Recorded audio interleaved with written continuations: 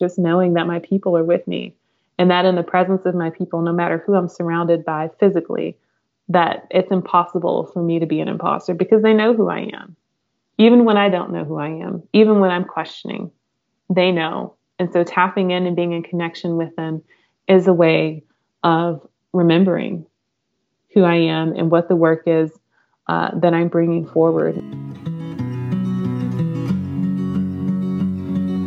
Hello, friends, and welcome to the Medicine Stories podcast, where we are taking a soul-nourishing audio journey through the ethers of the interconnected internet, following the luminous guiding light that reminds us that story is medicine, magic is real, and healing is open-ended and endless. I'm Amber Magnolia Hill, today sharing my interview with Tamira Cousett. We talk about the process of remembering and learning to be in daily direct communication with those who hold the container for our lives, aka the ancestors, embodying the blessings of diverse lineages, the evolution of Tamira's ancestral healing journey as a Black woman in the South with both African and European ancestors, and ancestral connection and how it banishes imposter syndrome, because you belong with and to your people always. And a lot more we talk about today.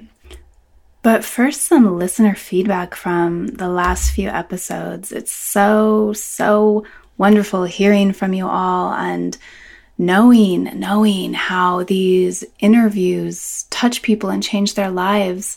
So the most recent episode, number 51, Maternal Mammalian Ecstasy, the Ancient Hormonal Blueprint for Optimal Birth and Bonding with Sarah Buckley, got such a beautiful response. Jupiter Jones on Patreon wrote, "My whole life I've heard how painful and stressful birth is for a woman, particularly since I myself was the result of a difficult pregnancy and C-section. But this episode made me understand how inherently equipped our bodies are for this wild and profound experience. Reorienting my frame of reference to view birth as a joyful and potentially pleasurable experience has made me really look forward to going through that process someday. I'll also never forget, no hatting, no padding, no chatting." And Lauren Miranda on Instagram wrote, "This episode is an excellent resource for learning about the physiological brilliance that naturally unfolds in birth for optimal wellness of mom and baby. Even if you don't plan on giving birth, this information is so important. The vitality and future of our species depends on reclaiming wonder and reverence for birth over fear and medicalization." And then the episode before, episode 50 with Rosemary Gladstar, Kneeling to the Earth, Herbalism is Remembering.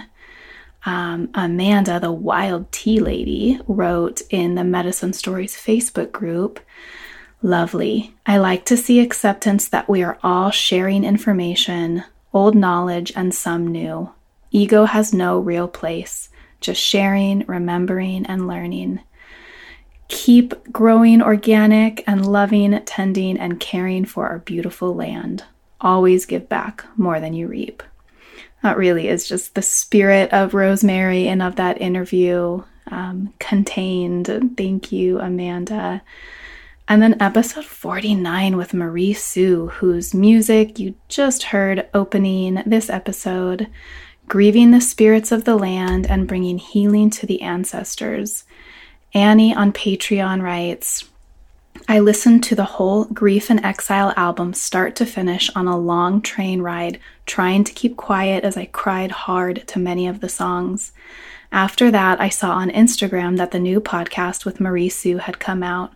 I am a regular listener of your podcast, and each one gives me chills by how synchronistically it is aligning with my life on that particular day. When I heard Marie's music play the first time, I listened to episode 1 that sealed the deal for me on the fact that I was meant to find your podcast. Marie's music has inspired me as a songwriter and given me a deep connection to the parts of me that I now have more tools to understand through shadow work and very much through the aid of your podcast and all the resources I've found from it and the community around it. I want to say thank you to you both for the beautiful interview and all the medicine your podcast, you, Marie, and her music have given to my life. Thank you, everyone, the four of you whose words I just read. So meaningful. It's just what keeps me going. It's just what keeps this podcast happening. So endless, eternal gratitude for taking the time to share and write your responses, and just epic love for the folks who do it on iTunes, review on iTunes. It definitely takes some extra steps, but it's helpful in getting the show out there. Thank you. Let's talk about today's Patreon offering, because I'm really excited about this one. It is a bonus interview. It's an extra 20 minutes of Tamira and I talking about imaginal remembering and ancestral connection. So we talk about the receiving of ancestral memory, writing, singing, and ritual as remembering, imaginal remembering as a surrendered state of openness that goes beyond the mind, and how this way of perception is a spectrum from the small everyday downloads to being deep in ceremony, and how plant medicines can help open our sensory gating channels from psychedelics to lemon balm tea. We talk about decolonizing the mind and how we can all access these realms of consciousness. And then we touch on skepticism and doubt and how to know when these experiences are real, and the etymology of the word imagination, and upsetting rituals of disconnection by reclaiming our language, and claiming your human inheritance and gathering all available resources to you. I also, in that post, link to 2 books related to this idea of imaginal remembering, or, just being open to messages from the other world, from the ancestors, from the plants and animals, however you want to frame this. We're using the beautiful phrase, imaginal remembering. So you can check that out at patreon.com/medicine stories. It's available for supporters at the $2 level, and there's a ton of other stuff there as well. If you have not yet pledged, and you will just find a plethora of beautiful offerings from past podcast guests related to the things we like to talk about on this show. Before we get into it, I just want to say really quickly, I mentioned to Tamira that I had a splitting headache during the interview. And I've, of course, talked about my pain on this podcast before, but it's actually been a lot better in the last couple months. And so I wanted to just briefly share what changed that for me. And it is the work of Christine Kent and this whole woman framework, whole woman posture specifically. So I heard about her in her interview on the Honey Talks podcast. So you can look for that, Honey Talks, Christine Kent. It was about uterine prolapse, which I didn't even know what that was. And Why Kegels Don't Work was the title. And I thought that was intriguing. So I listened, and I'm so glad I did. It's basically about how we've been taught as women to hold our bodies in a certain way. And it's not the way our ancestors held their bodies. And it can create so many physical problems for us. So really, you guys, what has shifted this pain for me is not sucking my stomach in, which is very hard to do. It's so hard to do. After my second child, my body just changed in a way it didn't with the first. I'm still reorienting. And so I noticed that I'm just constantly sucking it in, even when I'm home. And that really begins a complex process of my body torquing in different ways, and the pain radiating up into my head and up down my back and all sorts of places. But oh my gosh, when I stand in this whole woman posture, as I am now remembering to do, as I'm standing recording this intro, it changes. And even when I'm triggered, when I'm like in a pain space, if I can just stand in this posture for 10 minutes, it can greatly reduce or even completely get rid of the pain. So I know that that's going to help a lot of people out there. So just wanted to mention it and put it in your ear.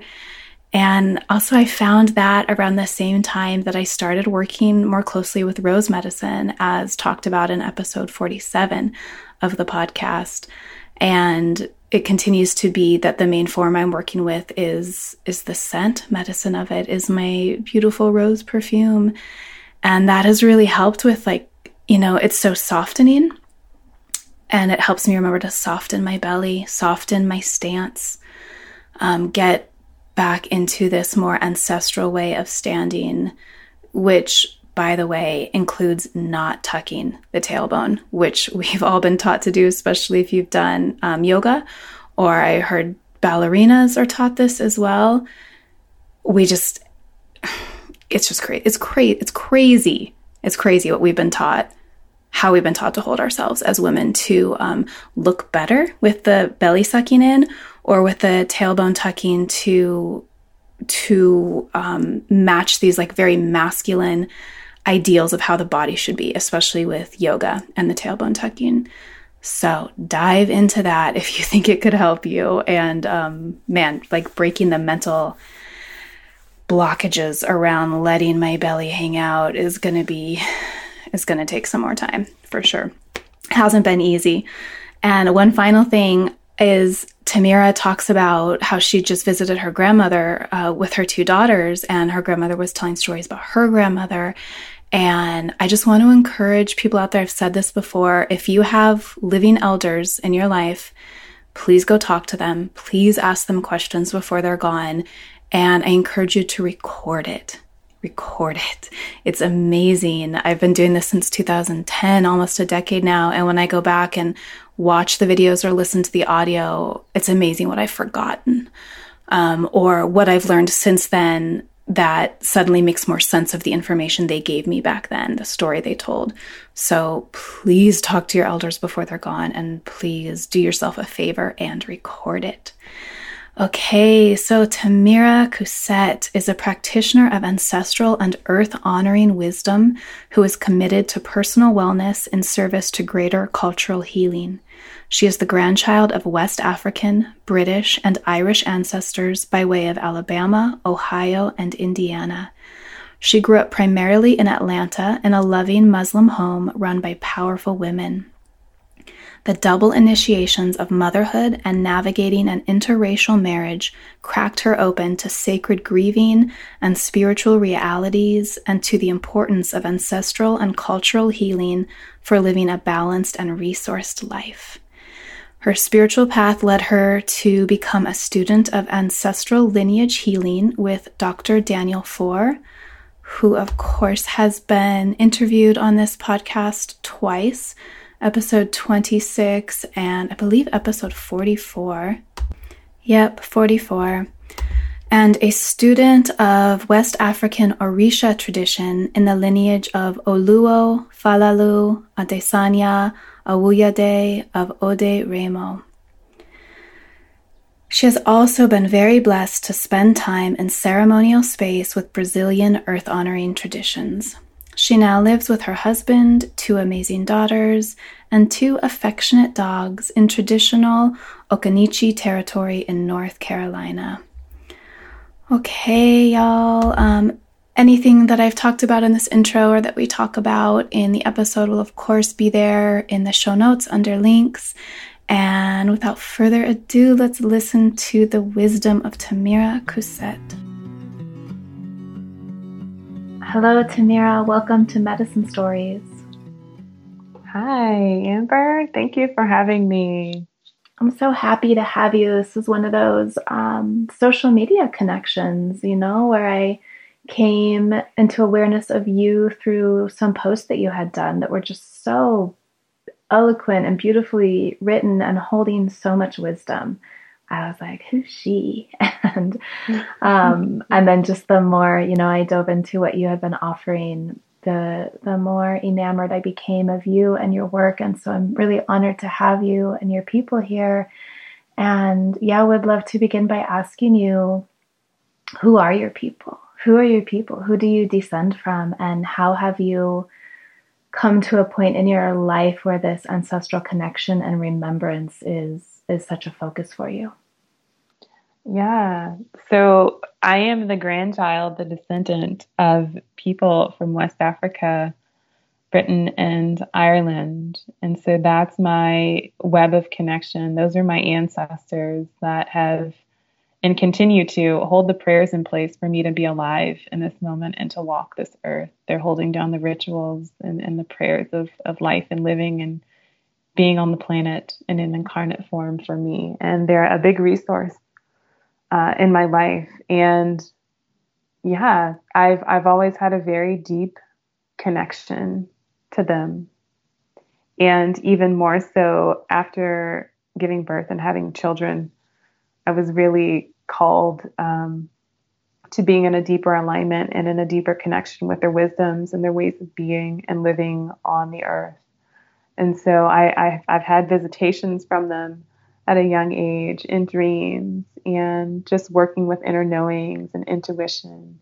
And then later in life, having direct contact and experiences with them in ceremony, working with plant medicine. And that is what has brought me to this path of like awakening and remembering why I'm here, what I've come here to do, and really stewarding over the life of the ancestors returning in the form of my children and having an awareness and a responsibility of tending to them on the earth side and making sure that they're connected and aware of this deep and powerful support system that we have in the ancestral realm that's backing us and holding us here on earth.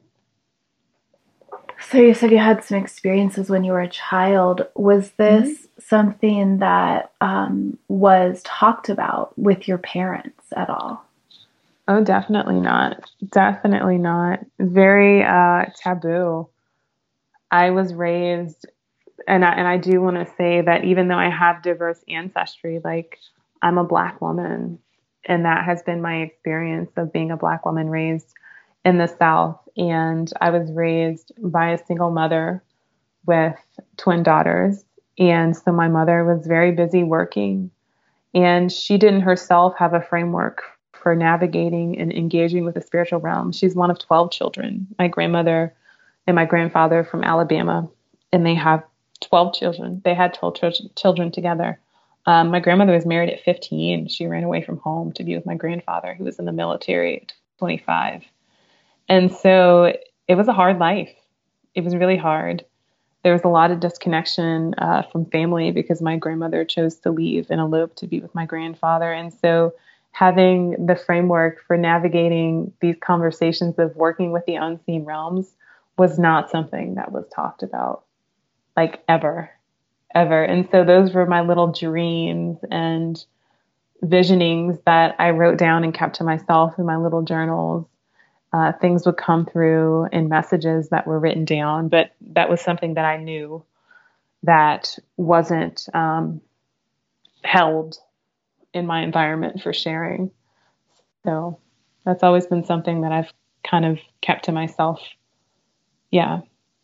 And then how did the plant medicines act as an opening for you? Oh yeah, that was good. Just thinking about it is giving me a little bit of chills here because it was, if you can imagine coming face to face with your people and feeling the fierce love and compassion and also like, what are you doing? Like, don't you remember what you said you came here to do? Like that reckoning in that space and feeling the responsibility and really coming into ownership of the agreements that I made in coming here. That was how they pulled that out of me. It was like this remembering of like all this work that I've come here to do. And what am I doing? How am I not living in alignment with their values and with their wisdoms? What am I ignoring? How am I ignoring the dreams that are coming? How am I ignoring and not making space and time for honoring the connection in all the ways that they're attempting to show up and get my attention. And so it was kind of like, whoa, I'm accountable to some ones here, right? Some greater powers here. And so it was really that, like having that vision of like direct contact with them. And it wasn't just like, oh, this is a dream. It was like, okay, I'm very in my body and I feel them in my presence, in my space, in a non-invasive way, but it's kind of like, whoa. It's like the kid that's like in the house tearing everything up, and then they look up and it's like, oh, somebody's watching. Okay. Hi, see you guys. So it was really that of carving the space out to be in connection and communication with them. And there was just a message for me, like, there are unwell ones. Like, what are you doing? You said you were going to come here and help with healing. Like, there's unwell ancestors in the lineage. And what are these patterns that are playing out in your life? How are you playing these patterns on repeat? How are you feeding the unwellness? Are you even aware of that? And so it was a really long night of really having a lot of insight into my own life and the ways that I was living into some of the more burdensome and troublesome qualities that were present in the lineages that were feeding the unwellness, and unwellness that played into bigger patterns collectively, right? So really coming into recognition with that. Yeah. Did you welcome it immediately? Were you like, oh yes, there you are, and yes, this work is pulling me, or was part of you like, no, it's too much, it's too big? Well, there's a little bit of both of that. I mean, just the sheer like, oh my God, is this real? Like, you're here. Like, that was so welcoming. And so like I felt the love and the compassion and the prayers like that are anchoring my life here. Like, feeling that was amazing. And then also like, oh my God, like I've forgotten. I was really in a grief spiral for quite some time during that experience of like all the things, all the time that I've had in this body, that I've like not been living up to these agreements, that I've not been embodying the gifts, that I've not been in connection. You know, I've not picked up the phone to listen to your wisdom. Like, oh my gosh, there's grief here. So like acknowledging that, and also sitting with the notion of like, oh my God, it's too big. I used to have that thought at times, and I've been sitting with more recently something that they've told me, and they're like, nothing is bigger than the prayers and the rituals that we're holding down for your life to exist in the moment. Like, nothing surpasses that. We are helping to create the conditions for you to be here and to do this work that you said that you would do. So I don't hold the vision that anything is too big in that way anymore, because the powers of my ancestors and the other unknown powers and spirits that are backing my life, I don't say that anything is bigger than that, because they're creating the conditions for life. And because they create those conditions, anything that happens in this container is small potatoes compared to like anchoring the possibilities and the conditions for this life to exist. So yeah, that was a reality check I had to come to with myself through their wisdom. Yeah. My impression of you is that you are really frequently checking in, like actually checking in with your ancestors and bringing your questions to them, and listening and then receiving the guidance and acting on it in a really real way, in the way that our ancestors did with their ancestors, and in a way that so many folks today have forgotten how to do, but are yearning to relearn how to do. Yeah, totally. There's not a day that goes by that I'm not in some sort of conversation with them. And I think that it's important to say that I think a lot of us are all in this process of remembering, and that it looks very different for different folks depending on what that modality of connection is. And sometimes, yeah, it looks like me putting offerings out on the altar, and other times it looks like me just being in direct communication with them, offering up gratitude and praise, and it being like a conversation, you know, like with a loved one, because they are beloved ones and I'm a beloved of them. So it doesn't have to be this, you know, sometimes I think like, oh, it has to be this very grandiose thing. And it's like, actually, no, I just have to pause and be still and listen and be in connection, be in a space of listening, and then be in a space of conversation and dialogue. And so, yeah, on a daily basis, always checking in.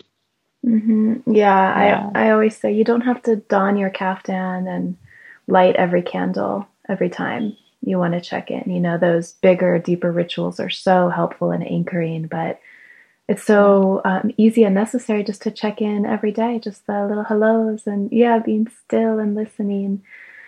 Totally. And I think that feeds the connection. I mean, the larger rituals are beautiful, but also just the checking in of like, hey, that's what's helping to feed the connection. That's how we build trust. You know, that's how we open up and we become vulnerable, not in the moments of where we have, you know, ritual and ceremonies set out, but like in the everyday ritual and ceremony of being alive, you know. And it's so funny because I haven't been able to really do any big out there rituals aside from like helping to support the ancestral healing work and also going to trainings when I have them. I was just talking about this the other day. There was a mother who was like, I really want to connect with my ancestors with my kids. Like, it's so hard and carving out time. And I was like, let me just tell you, it would be a dream if I could wake up and shower and make hot tea and put on a beautiful white like gown and go upstairs and meditate and pour tea for me and my people. But that doesn't work. Like honoring where you are in life and what's available and what the resourcing is super important. And the ancestors have an amazing, at least mine do, have an amazing sense of humor. And, you know, my kids are up here with me like, Mom, what are you doing? Mom, I want to touch the altar. Okay, great. They want the kids around. They want them to be involved. And so making space for my kids in my practice is a part of that ritual and ceremony training, right? Over and over again, I'm like humbled and humbled and humbled over and over again of just like, come back, keep showing up, strengthen the connection by everyday drop-ins.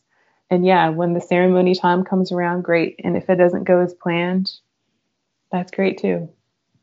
Right?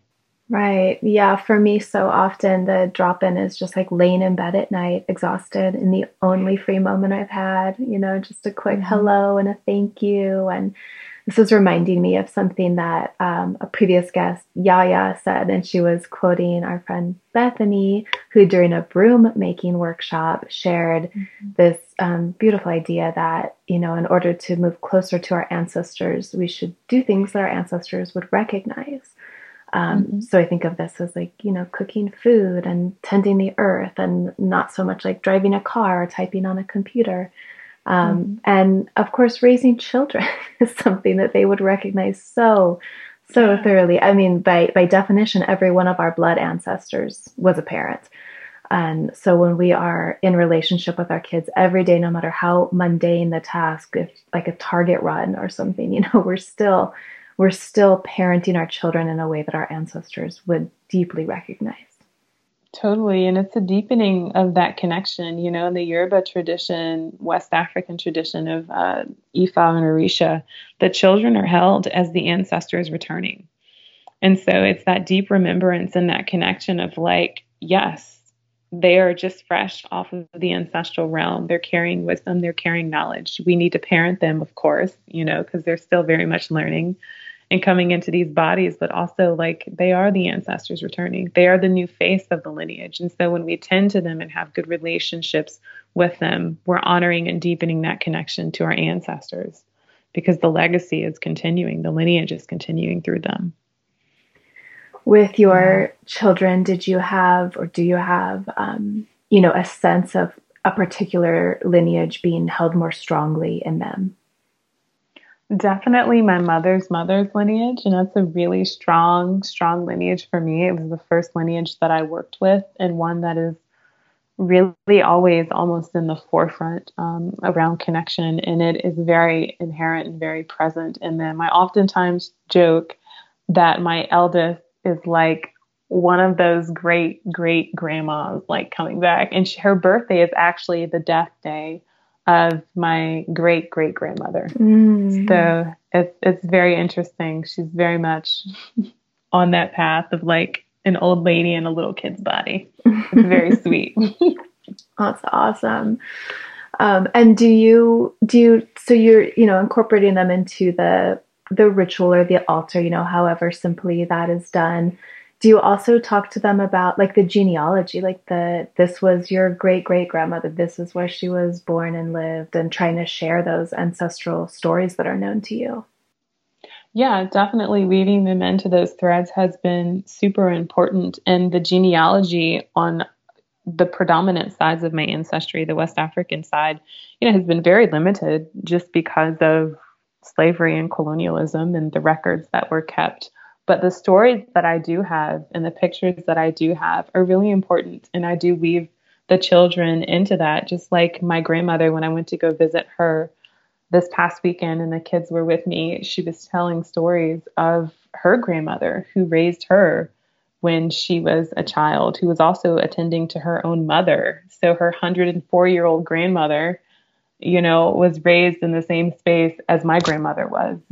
So sharing those stories and talking about food and connecting to the land, those are all things that I share with my kids, especially like landscapes, pulling up pictures. They came from Alabama. This is what Alabama looks like. Like, let's have a look at this. Headstones, pictures of headstones that I've found on the internet through genealogy. So weaving them in so they have some context visually, because they're very outdoorsy little people, has been really important for me. And also weaving in the stories. So yeah. And does it hold their interest? Oh my gosh. Yeah, for sure. If anything, that if people are struggling with ways to connect kids, music and stories. Kids love to sing and they love stories. And so the weaving in of these stories, and sometimes, we make them a little fantastical and add some little details in there, has been a really sweet way of just like roping them in and weaving them in. And a lot of traditions, the stories and the medicines are oral traditions and stories and medicines. And so for me, this is a way of like passing that down to my little people and sharing that with them through oral tradition. So you have, you did a talk for the Ancestral Healing Summit called Embodying the Blessings of Diverse Ancestral Lineages.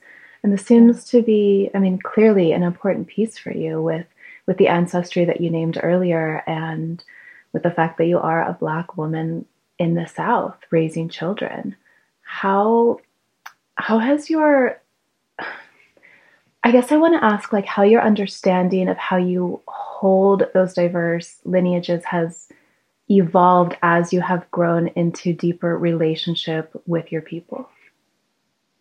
Yeah. So it's actually been something that's been happening in tandem, holding both or all sides of my lineages has really helped me to deepen, to be in the capacity of receiving blessings and receiving the ability to be in connection with my people. I have a very particular lived experience as being a Black woman in the South around racism and white supremacy and all those things that are present in the U.S. and particularly in the South. And in the very beginning, some of those things, like not coming to grips with my own personal grief around those things and my own personal experiences, some of those were barriers for engaging with and being in relationship to my ancestors of European ancestry, of British and Irish ancestry. And so really digging in and leaning in and being present with the grief that I was carrying was super huge and transformative for me to be able to step back and see that what is happening, yes, there's an individual experience that we're all having. And also there are overall larger collective themes and patterns that are running, that are in place. And so while it's important that I have my personal experience, it's not helpful if I'm lost and I'm drowning in it because I can't recognize the grief. And so I cut myself off from the parts that make me whole. My daughter said a really beautiful thing the other day. She said, "Mommy, a part doesn't make a whole." And I'm like, oh my God, you're so right. Right? We have to have all pieces online because we're in a space in the world right now where we need all of our resources readily available. And so the ancestral healing work, coming to terms with that, with all of my lineages and being willing to be open to embodying their blessings and really sitting with the harms that have come through folks within the lineage that have acted them out on other aspects of my lineage, right? So sitting with that and acknowledging that has been helpful with me in having a sense of cultural identity and pride in my people and where I come through, where I come from and what's coming through me as a result of that, like the blessings, like to really fully embody them. And so it's been really important for me to do that, to be available, to have all resources on hand and on deck, and to be in communication with all sides of my ancestry and my people, and not just limit that to my lived experience of racism and all the other isms and troubles and things that have come as a result of, white supremacy and colonialism. So yeah, it's been a big step for me in stepping back and being like, okay, I have a personal story, a personal narrative, and also what are the bigger collective themes, patterns that are happening here, so that I'm not just totally enmeshed in my personal experience of this. So like healing and empowerment through stepping back and seeing the wider arc of time and the bigger story that your lineages are carrying forward in you. Mm-hmm. Totally. Totally. It's like having the ancestral lens placed on everything, right? Not the human personal lens, but like, what is the ancestral lens of like the bigger arc of time, like you said? Yeah, I really appreciate hearing you speak about this. And I think of how often I've seen online, mostly people of European descent yelling at other white people that if they're anything other than ashamed and hateful towards their ancestors, that they're doing it wrong. And then I wonder, well, how are people of diverse lineages holding that piece then? If they're being told you have to hate this half of yourself, this part of yourself. I know from my own experience, I did feel that at a point of like, in order for me to like respect and honor my ancestors of, from Africa, I don't want to like claim or talk about, the European ancestry. Like that's very much a thing. And it's very much something that I went through. And it feels important to name that because I feel like it's a big part of the culture. Oftentimes when we talk about folks with mixed ancestry and identity, at least for myself, and I know for beloved ones and family members that share the same ancestry as me, it's been a thing to be like, I have to pick one over the other. And if I pick this other one, I'm going to be dishonoring this one. So it's something that I've definitely had to come to terms with. And just appreciating what you said about online, like the piece of like, if you're not feeling anything but ashamed, like, wow, that's something that makes me just like, it makes my blood boil just a little bit, because knowing the ancestral lens, like there's rituals of disconnection that are happening. That's what the isms are. That's what white supremacy, that's what all these things are rituals of disconnection. And so if we further feed them by holding in place shame and hatred and anger, rather than shifting the lens from responsibility, if we are holding in this place of blame, we're ritually feeding those energies of disconnection, which further are feeding racism, sexism, homophobia, xenophobia, all the things. And so we have to be very specific and very intentional when we're doing our work in the world around the cultural ills and the harms that are happening, and be very present, first of all, with how we're showing up and what are the energies and the rituals that we're feeding with how we choose to acknowledge ourselves and our people. And I think that's a very nuanced layer and level of the work that some people don't have an understanding of. And so you're not helping anybody, basically, to all the people that hold that. Like, you're not helping anybody by holding that energy and directing it towards yourself and towards your people.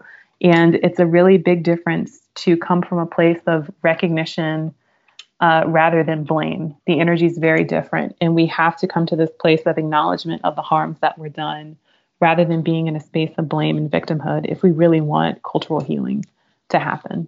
So, yeah. Oh, I love this framework of the rituals of disconnection. And I see a big part of that too, is just the like collapsing down of these, like we were speaking about, larger historical ancestral patterns into really simplistic concepts today that just don't look at the bigger picture. And it reminds me of something you said in that interview that you did, which is that white and black isn't ancestry.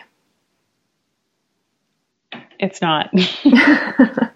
Unlike everybody we know, right? This is a social construct of race. What is a white? What is a black? Please tell me, because I don't understand. And it's so ingrained in our culture, right? To see all of that, just like that binary. And I'm aware that there are other races and ancestries, but when we talk about the particular struggles of those that came from Africa, that were brought from Africa here, and those of European descent that colonized the Americas and were participating in the slave trade, that's the thing, right? That is how our culture is holding race.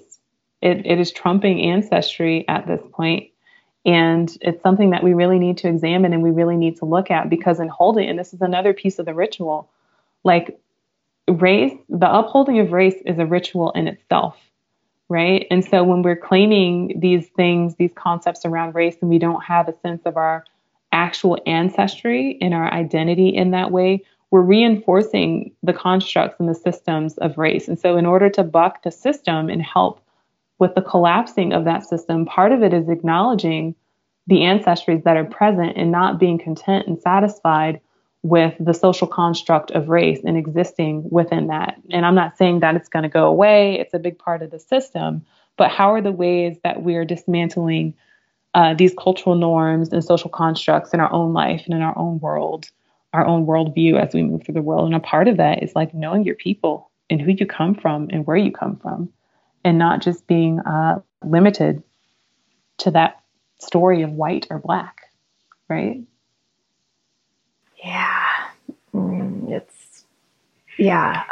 Just again, a very simplistic framework, when ancestry itself and the actual living humans and individuals and these larger patterns of the lineages is so much more complex and beautiful than those concepts.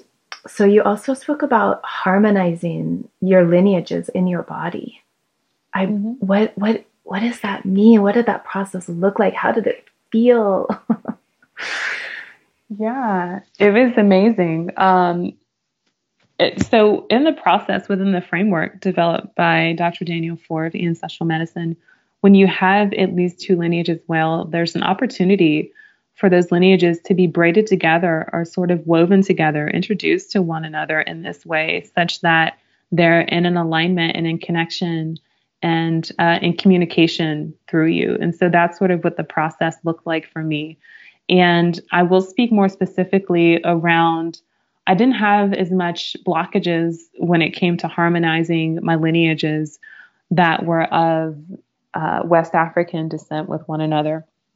But the tricky part around the harmonization came from me in harmonizing those lineages that were like explicitly like totally outright like European, and not through like because of slavery and lack of consent and things of that nature that happened in some of the West African lineages. It was hard, right? Because there were parts of my body that didn't feel like were receiving the fullness of my being and my soul, because there was shame around them, around being of diverse and mixed ancestry. And so having that piece come online, like actually coming into relationship with the ancestors that were of British and Irish descent, and really being in communication and connection with them and opening up to like, there is goodness here. There is so much more in the larger arc of linear time, I guess, if we want to call it that, in the span of humanity. There are gifts there that they have to offer, and they need to come online. And there are parts of my body that were shut down and just not in a space of receiving prior to being in connection with them. And it was amazing. It finally felt like I was a whole, like having those lineages in conversation and in connection and communicating with one another was amazing. It was so amazing. It was so liberating to have them in communication with one another. And one of the processes where I had these two lineages meet, my maternal grandmother and my paternal grandmother, those two lineages met. And just a little bit of backstory. So my maternal grandmother, her people are from Alabama. And her great grandmother, her great grandmother that was raised, taken care of as she was being raised by her grandmother, belonged to a foot washing church out in Alabama when they lived in Alabama. And at some point she was a slave in her life, but she belonged to this foot washing church. And there were these rituals that my grandmother was telling me about, but she didn't use the language of rituals. She said, they would meet out in the woods and they would hold church out of the woods and they would wash each other's feet. They would go looking around for particular plants in the woods. And she's like, my mama, that's what she called her great grandma. She could name anything. Like she knew what all these plants were. And she was blind on top of that. So like she would help with foraging and could identify through smell some of the plants that were out in the woods. And they would do these foot washing rituals. And I've always had this thing about like my feet being on the ground and being clean, right? Like walking, but not leaving a mess in my wake. And so I've always paid really close attention and felt that lineage very strongly in my feet, like anchoring me here on the earth and making sure that my hands and my feet stay clean, like my character's intact while I'm here. And it was really beautiful because I had those two lineages meet one another and they washed each other's feet in that harmonization of those two lines. And so it was just like this reciprocity of like, I see you, like we're in connection, we're in communication, there's goodness here, and let's do this ritual. And then they washed my feet, the both of them. So like having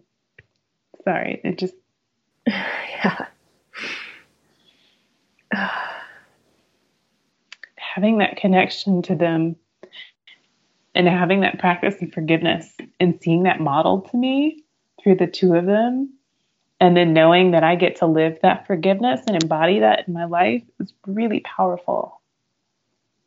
Really powerful. And it really speaks to the possibility of healing beyond the linear concept of time and space. And so that was a particularly strong experience that I had with the harmonizing of those two lineages, having them come online in that way and be in relationship to one another.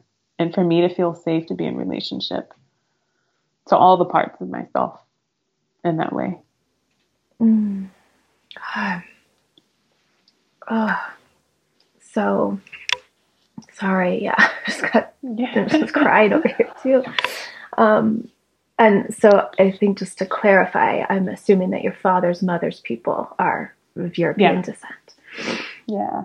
Oh, that's such, that healing vision that you had, but also the historical reality of that ancestor of yours and her circle of folks sitting in the woods washing each other's feet. Yeah. Yeah.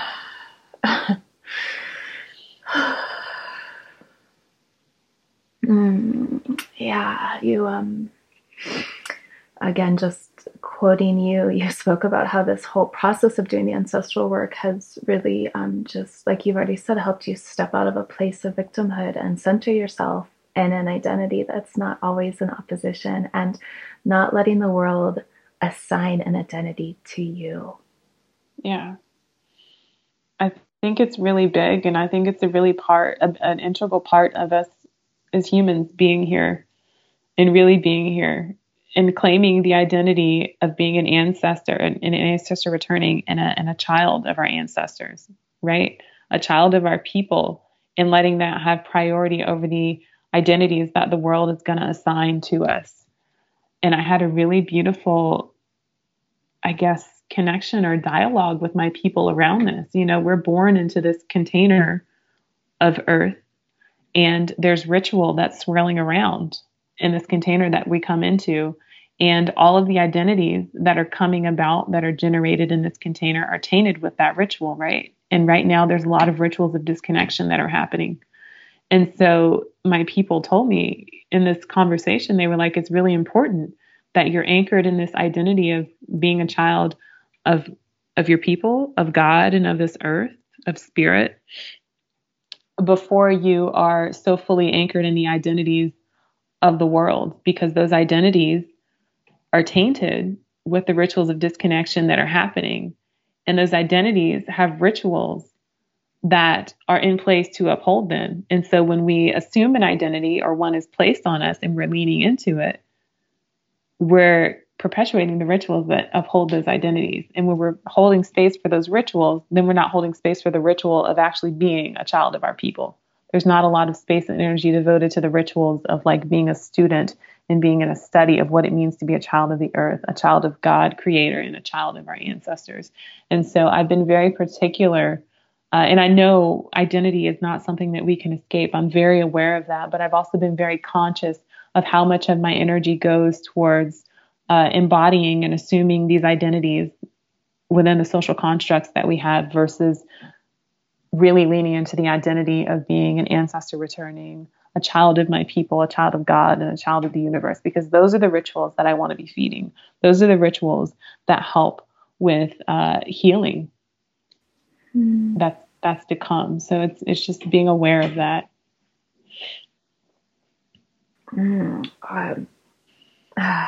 Thank you, Tamira.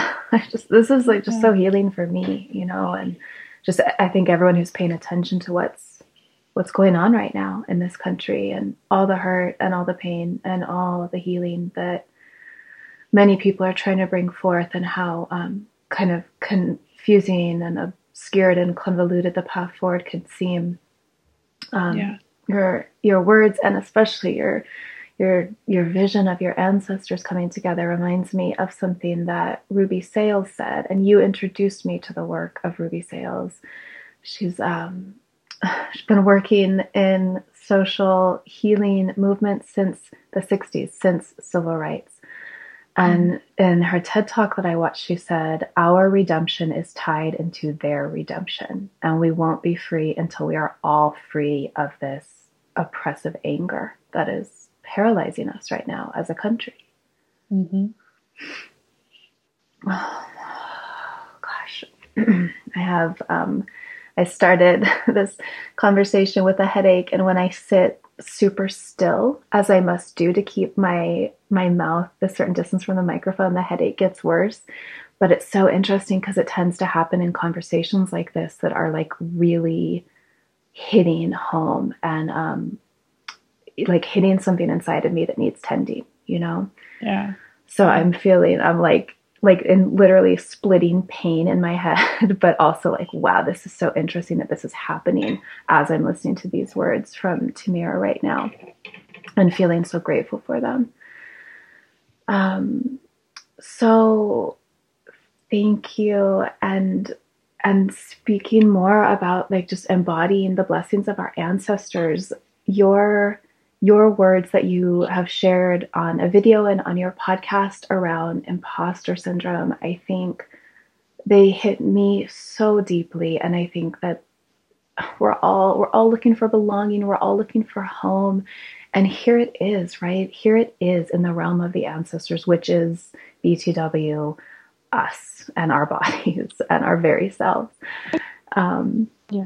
And so can you share like your own experiences with imposter syndrome and the wisdom that your ancestors have shared around that, and how that's helped you to step into your medicine? Definitely. I love what you said about everyone's looking for the sense of belonging. And that's true. And with all the harms and the anger that's being held in the world, everybody's looking for a sense of belonging, right? And we fall really victim and susceptible to being swept up in the currents of hatred and having these desires of belonging that will do anything when we don't know who we are, when we don't have a sense of identity. If we have someone or a group of people that are willing to validate us and see us because we've not had that experience, then we fall victim to being swept up into like perpetuating harms and doing really ghastly things in the world. And so I just wanted to speak to that because the sense of belonging is really big, and it feeds into imposter syndrome.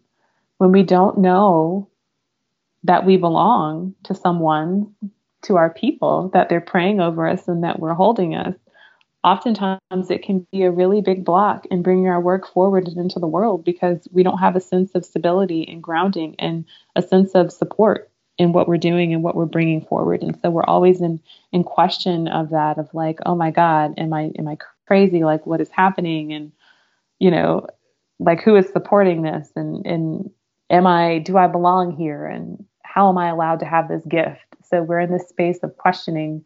And I actually was more so in that space within the past few months more recently. And that's why I did that talk on the short video and the post on imposter syndrome, because it was really up for me. You know, it's very clear in holding this work for other people, the ancestral healing work. This is work that I am supposed to be doing. Like, there's no other way around it, in addition to other things. Like, this is a part of my work and a part of the gifts of my lineage is being in ritual, is being a ritualist, right? And tending to myself for healing, and then being a vehicle to help other people learn how to attend to themselves and their lineages for healing and for transformation. And so my ancestors really like knocked me flat on my butt one day. I was just like, I don't know if I want to do this. I can't do this. Who am I to do this? Oh my God, let me just tell myself all the stories that I've been told about myself by the world, by people in my family. Let me just sit in here and wallow in all of this and totally question all the blessings, all the prayers, all the ritual that's being fed by the ancestors and the powers for me to be alive in this moment. And I was literally like in my little imposter syndrome spiral. And I went outside and it was just still and it was just so quiet. And I could feel them present for me. And in particular, it was my mother's lineage, because that lineage is really strong for me. And they, in their fierce and loving, kind way, just kind of like laid me out. And they're like, do you forget where you come from? Do you forget who is walking with you? Like, you have 2 feet, but you're being carried on the prayers of like thousands of us. And like, we don't take it lightly when you're holding this imposter syndrome stuff, because we feel like you're questioning the rituals and the gifts and everything that we're working really hard to keep open and available to you in this life. And so I am in this place of moving beyond and through that. And a lot of it is like social conditioning too, of like, this work isn't quote unquote normal. You know, it's we don't have a framework for it in our culture. And so it's like, okay, and you agreed to do this. And so are you going to be in connection and relationship with us and honoring these gifts that are coming forward in this way? Or are you going to choose to do something else? Are you going to choose to do the latter? And I'm like, well, I'm not doing the latter, because like, I don't want to be in that life of disconnection. Like, I've been there, I've done that, and it doesn't feel good. Right. And I know that I'm accountable to them, and that their powers, in addition to the ancestors, that I have to show a record of what I've done on this earth when I leave this body. And I want to be able to say, like, I met my agreements, my commitments. Like, I did it. I brought it forward. Like, I'm ready for the next step. Like, yeah, graduation. Like, I want to achieve that. And so it really has come through just knowing that my people are with me, and that in the presence of my people, no matter who I'm surrounded by physically, that it's impossible for me to be an imposter, because they know who I am. Even when I don't know who I am, even when I'm questioning, they know. And so tapping in and being in connection with them is a way of remembering who I am and what the work is that I'm bringing forward. And so I'm present with that and cognizant with that every time that story comes up for me, just to be like, hey, I remember that conversation I had with them. Yep. If I need to just take a chill pill, I'm going to do that. And also, I'm not going to be that person that's like, this is not real and, you know, whatever, let me go do something else. Mm-hmm. So, yeah, because it's really easy to do that. It's really easy to do that. And I get validation all the time through my people, like through the synchronicities, through the signs, through being in direct communication with them, through my children who are like fresh from the ancestral realm, that are unfiltered, that will speak to me and share things with me. And that is enough. That's enough. And I think that it's really important for people who are bringing their gifts online and bringing their gifts into the world, be in relationship to your people. Like, they're helping to create the conditions for you to be here. They have wisdom and they have medicine for imposter syndrome. Really good medicine. As you're speaking, it reminds me of this thing I heard recently, which is shyness is self-obsession.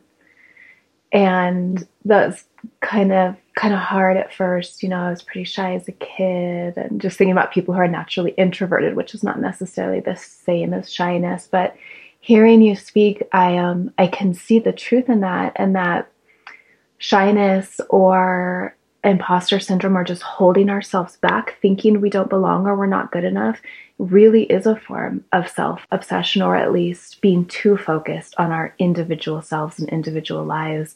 And when we can, again, widen the scope to the bigger story of those who came before us, those whose bodies make up our very body, then we can see that this isn't just about us, that this lifetime and our work here is not just an individual fulfillment journey, but is so much bigger than that. And that, as you're saying, we are held by so many people in our work and in our time being embodied on earth, which is a really difficult thing to be right now. Yeah, totally. It is. And I just want to reflect back. I think I lost my train of thought here. Let me pause. They're speaking to me. Yeah, I think it's really important to just reflect back, like you were saying, like the shyness and the self-absorbedness and individual emphasis, because our culture is really big on the individual, right? The individual experience has got to be individualized, like the singular person, and really stepping back and having that space for our collective of people that are walking with us and their medicines and gifts that are coming through us for collective healing, right? And being a piece and a part of the bigger and the greater web of life, willing to be humbled into that, knowing that it's just not your life, right? It's like the lives of all the others that have come before and their sacrifices and their presence, and that it's not just any one singular interaction that's happening in time. It's like these bigger dynamics and interactions that are happening between the ancestors, but through us. And so really having the wisdom to be humbled and to step back and to recognize that is really big.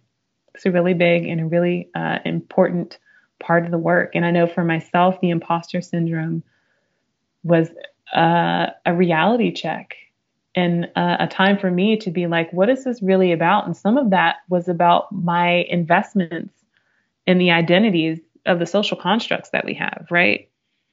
There are parts of my identity that were like really heavily rooted in being this thing, this way, the social constructs that we have a definition for describing people, and no longer really fitting into that. Those things coming into challenge was a part of the imposter syndrome for me. It's like, well, I really don't fit into this category anymore. And my ancestors were like, girl, what category? What? Why do you want to fit into it? Why? Like, please, can we do something different? Just like, oh yeah.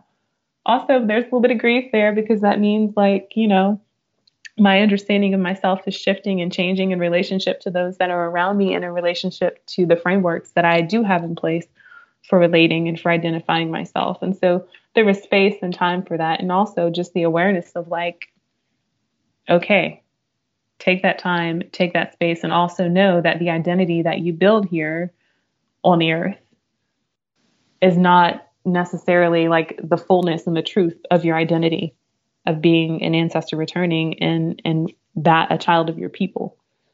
So there's sometimes where we have to step back and say like, what is this fear? What is this imposter syndrome coming up? What is it rooted in? Are there parts of my identity that are no longer valid, or the social constructs for, that are in place? Do I no longer fit into those? What's the shame? What's the grief around that? How is this counterproductive to the narratives that I've been told about myself? Now I'm writing a different narrative, so being present with that was another piece of the imposter syndrome. Mm-hmm. Yeah.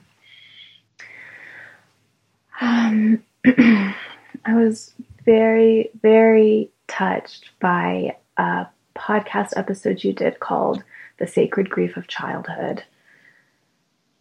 I mean, like, it just took me right back to my own childhood and to the ways that I wish I had been held when a larger, deeper questions and feelings around what it is to be embodied when they came up. So can you please share with our listeners today this story that came up with your daughter and how you held that for her? Yeah, so it was about a year ago. My eldest daughter, who was 5 at the time, was having some trouble getting to sleep, and she was really, really tired. But she was, having a tantrum, having a meltdown, and also was telling me that the theme of death had come up because my partner's mother had just died 4 months prior from cancer, and she was saying to me, "Mommy, I'm going to miss you when you die. I'm going to be really sad when you die." Right. And so I just reflect back on my own childhood of like, oh, don't talk like that. That's not going to happen. Like, in that moment, I was given this opportunity of like, okay, how do I get to be there for her and acknowledge like death is a part of living, right?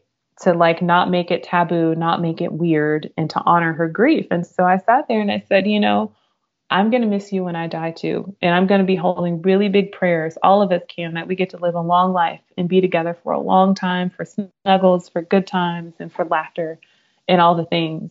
And so in that moment, it was super important for me to step outside of the framework that I had, that I was raised with, because I wasn't really raised with a framework around grief, right? The thing to do with grief is to like shove it, put it in the closet. Let's not talk about it. Go medicate, go do something else, go take it out on somebody else, right?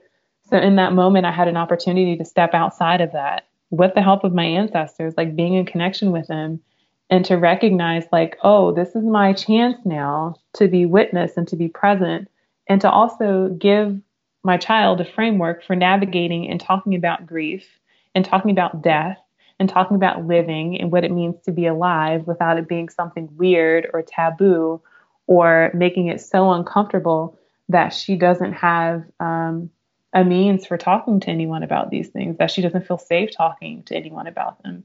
And so in that moment, I chose to acknowledge her and hold her in her grief and to acknowledge that it's healthy, and I told her like, grief is a real thing.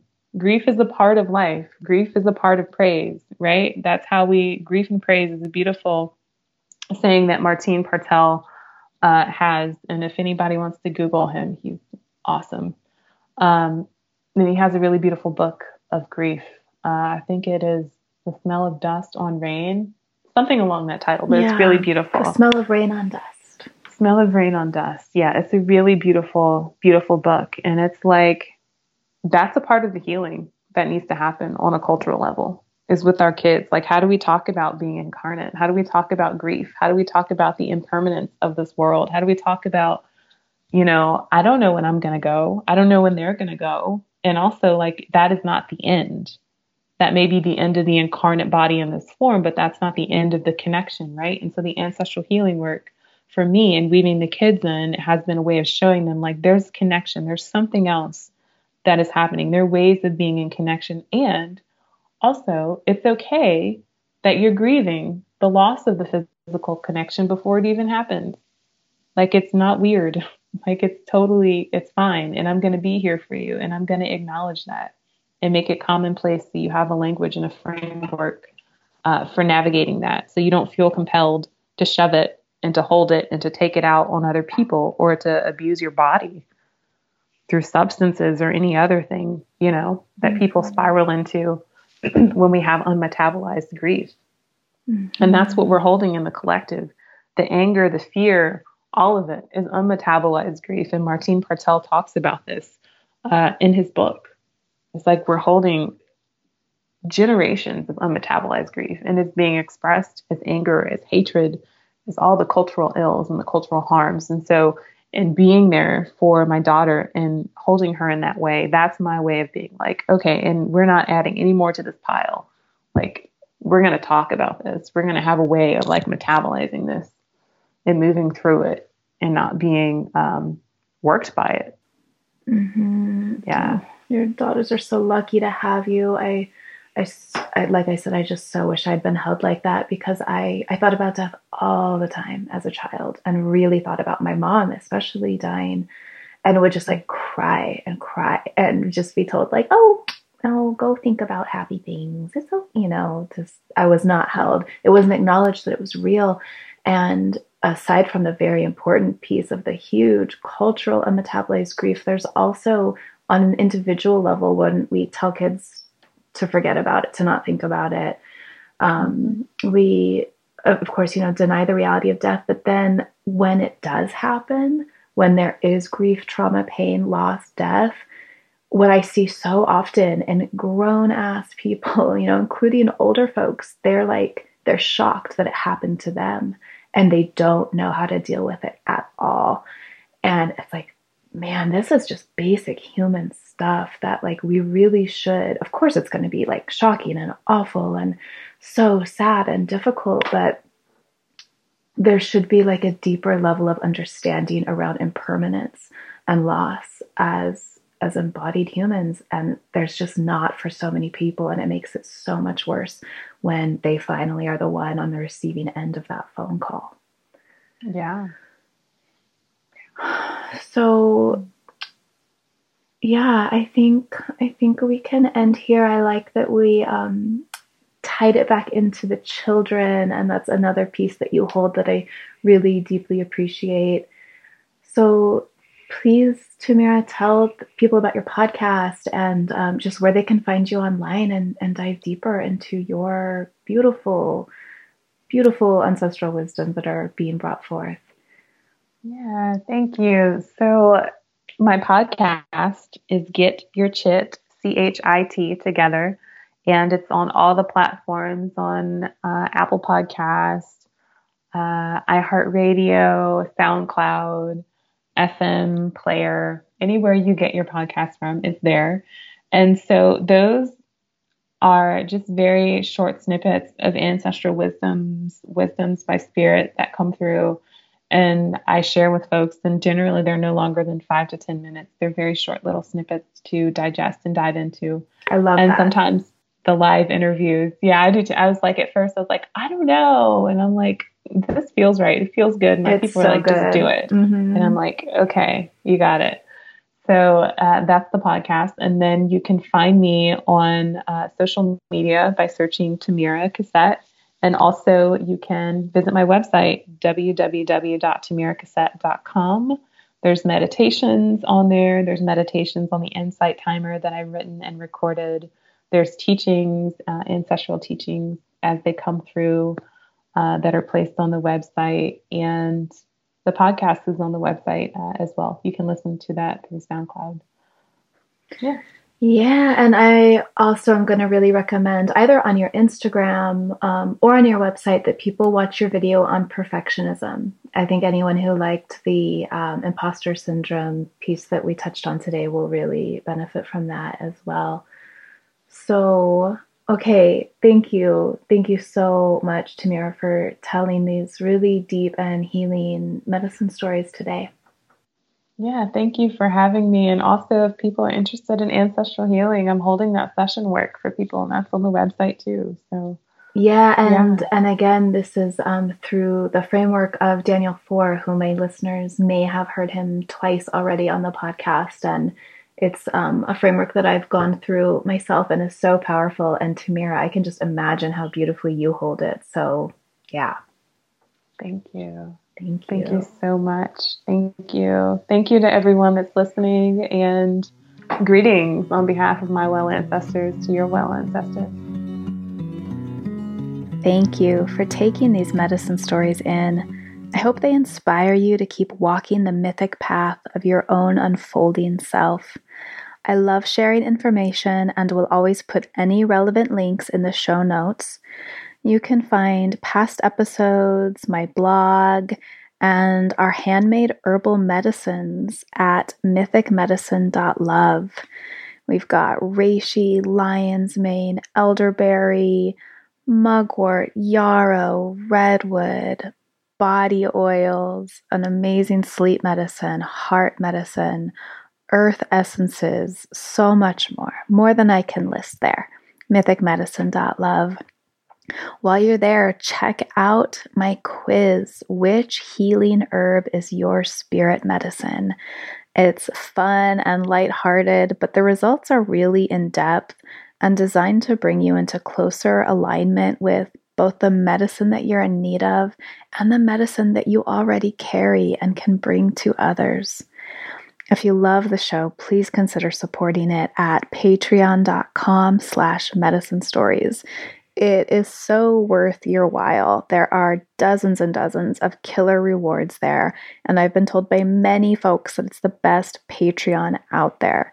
We've got ebooks, downloadable PDFs, bonus interviews, guided meditations, giveaways, resource guides, links to online learning, and behind the scenes stuff, and just so much more.